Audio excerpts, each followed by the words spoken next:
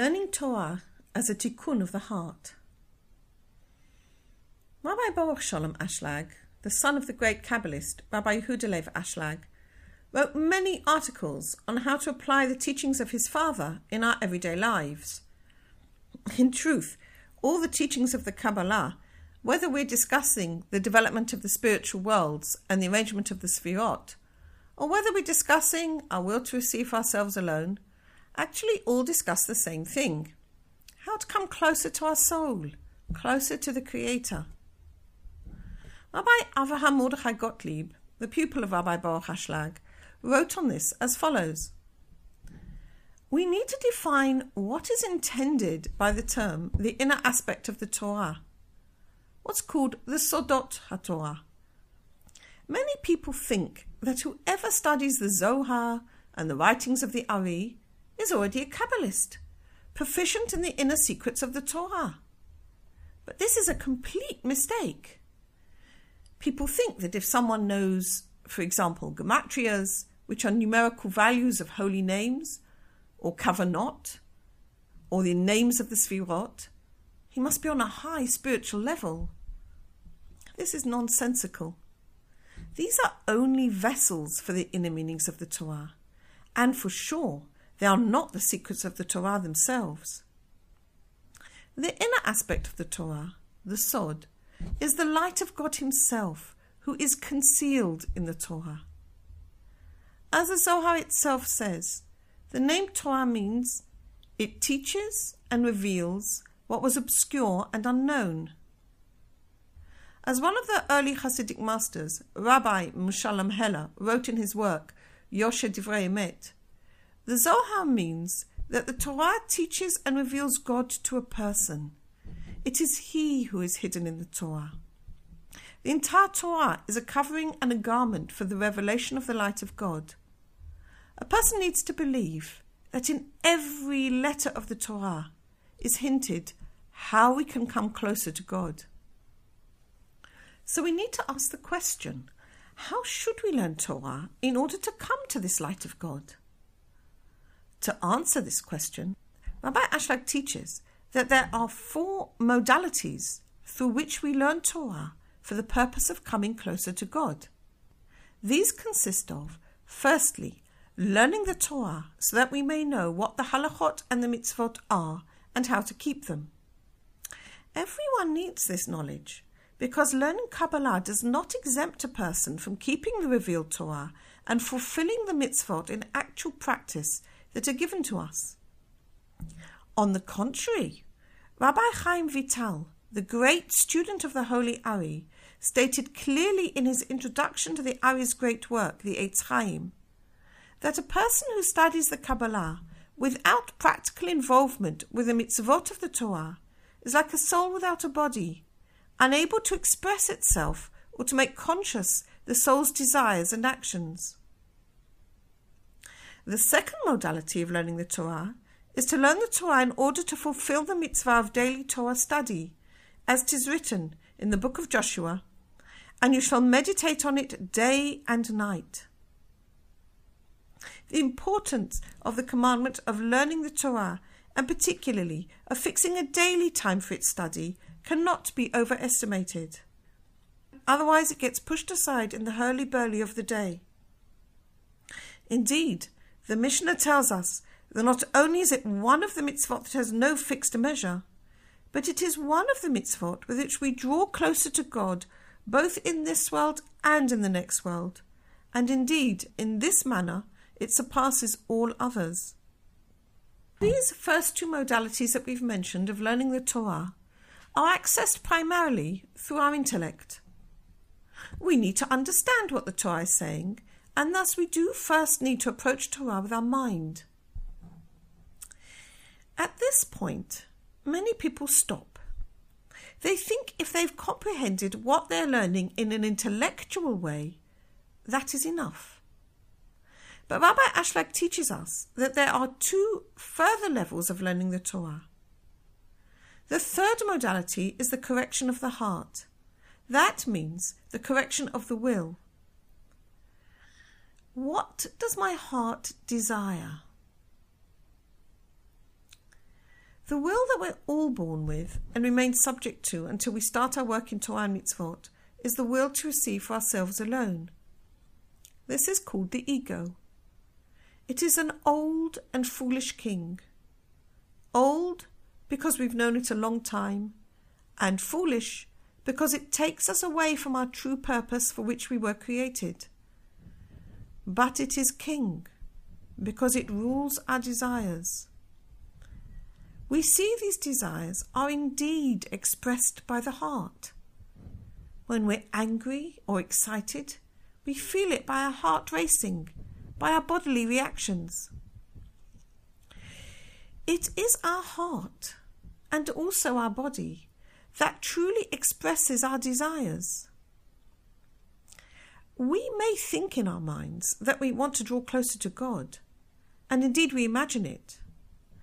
It is indeed the first step, but it is the response of the heart in both good and difficult circumstances that tells us where we're really at, what we're really looking for, what makes us happy, and what we are upset by. When our heart is ruled by the will to receive for ourselves alone, then it expresses feelings according to the satisfaction of the ego. As a consequence of the purpose of creation, which is the Creator's desire to give pleasure to the created beings, we all want to feel happy, and we will work for our happiness. However, if we work to obtain our happiness by fulfilling the desires of the ego, we discover two things. One, that such happiness doesn't last, and two, that we've drawn further away from the Creator, because the ego only wants to receive for itself, whereas the Creator's desire is only that of giving goodness. Our desire for pleasure traps us, and anyone who's ever tried to work against his ego by simply telling it to be quiet and leaving him alone, or by directly opposing it, knows that these methods simply don't work. In fact, because the ego is a vessel that God has made, we find that it is God who has to deal with it also. The sages pointed this out in the Talmud when they said, I created the evil inclination. I created the Torah as the healing medicine for it. So, why don't we just leave it all up to God? Just sit back and say, well, I can't deal with this anyhow, so why bother? On this, the sages also said, I laboured and I found, believe it. I did not labour and I found, do not believe it. In other words, we can't just sit around hoping that one day God will deal with our ego for us. We do need to work. How should we work? The answer is, we do need to try to do all that we can to rectify our ego. And the reason we need to try in every possible way is twofold. Firstly, to manifest our desire to deal with it. And secondly, to come to understand our need for God to help us. Because it's actually only when we really try every possible avenue and then some more, only then do we find that we turn to God in prayer from the depths of our heart. Only then can we really say to him, if you don't help us, no one will. To come to this depth of desiring to rectify the ego is only through the light of the Torah. It's this light that we gain when we study the Torah in order to rectify the heart. The Torah is acting as a mirror for us, showing us our own wills to receive and how they cause us to separate from the Creator. If it were not for the Torah and the light that's in it, we would have no possibility of seeing the damage that the will to receive for ourselves alone does to us. It is the Torah that inspires us to want to come close to the Creator. This is why Rabbi Avraham ibn Ezra, the great Torah commentator of the Middle Ages, said, know that all the mitzvot that are written in the Torah, or that our fathers instituted, even though most of them are acts for us to do or words for us to say, all of them have the purpose of the rectification of the heart. For God seeks all the hearts and understands all the thoughts. And as the psalmist says, God gives goodness to those who are good and straight in their hearts. It was in this that King David admonished his son Solomon when he proclaimed him king after him. And you, my son Solomon, know the God of your father and worship him with a whole heart and with an eager soul. For the Lord seeks all hearts, and he understands the thoughts of every creation. If you seek him, he will be found to you.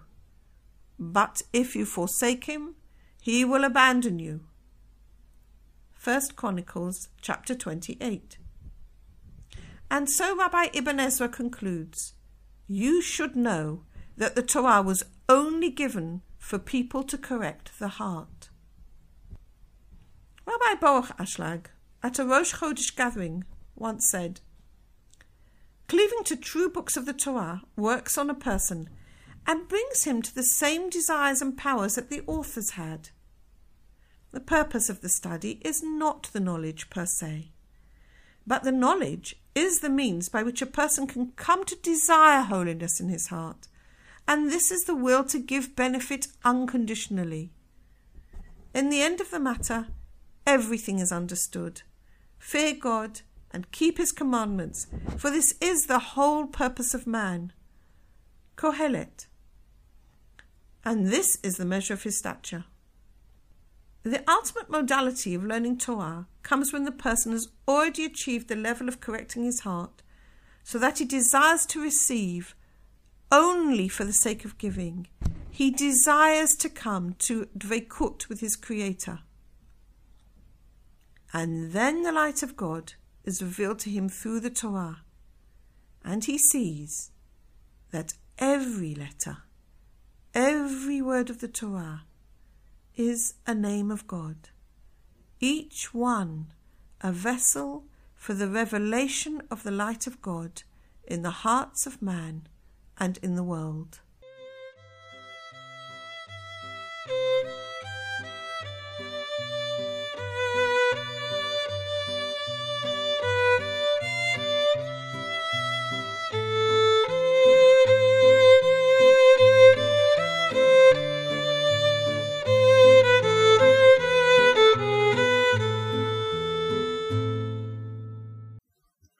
This audio recording is brought to you from the Nahora School, established by Yedida Cohen for the study of the Kabbalah as taught by Rabbi Yehuda Leib Ashlag. Studies with Yedida Cohen are available through the Nahora School online. Details at www.nahoraschool.com or www.nahorapress.com.